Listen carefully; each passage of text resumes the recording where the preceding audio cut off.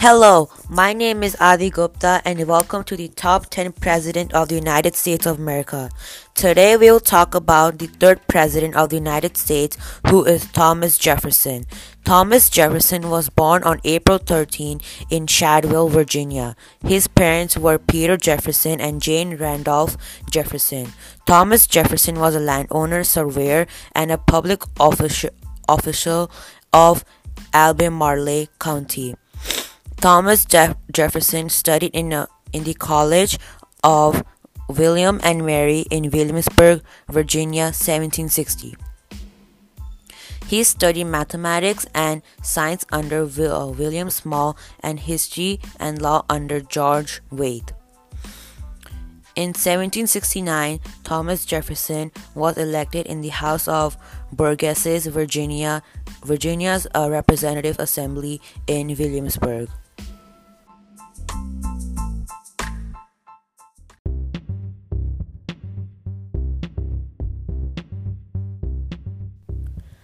In 1776, Thomas Jefferson was selected to outline a formal document justifying the reasons for declaring independence from Great Britain.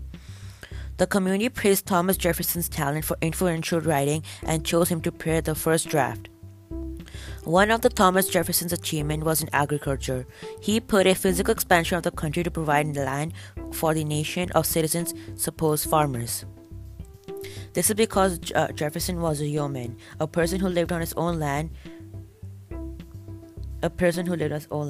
So, he promoted agriculture through this law of Western public lands in small lots. He wanted America to be the breadbasket for the world, which allowed agriculture exporting commodities without suffering the ills of urbanization and industrialization. One domestic issue by Thomas Jefferson was creating a Democratic Republic Party. This party caused people to split into two different sides and made people not to think as one. This made more future problems which could not have been fixed.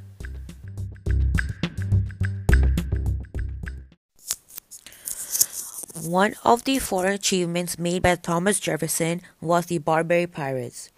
The Barbary Pirates were pirates from North Africa raiding American ships in the Mediterranean Sea.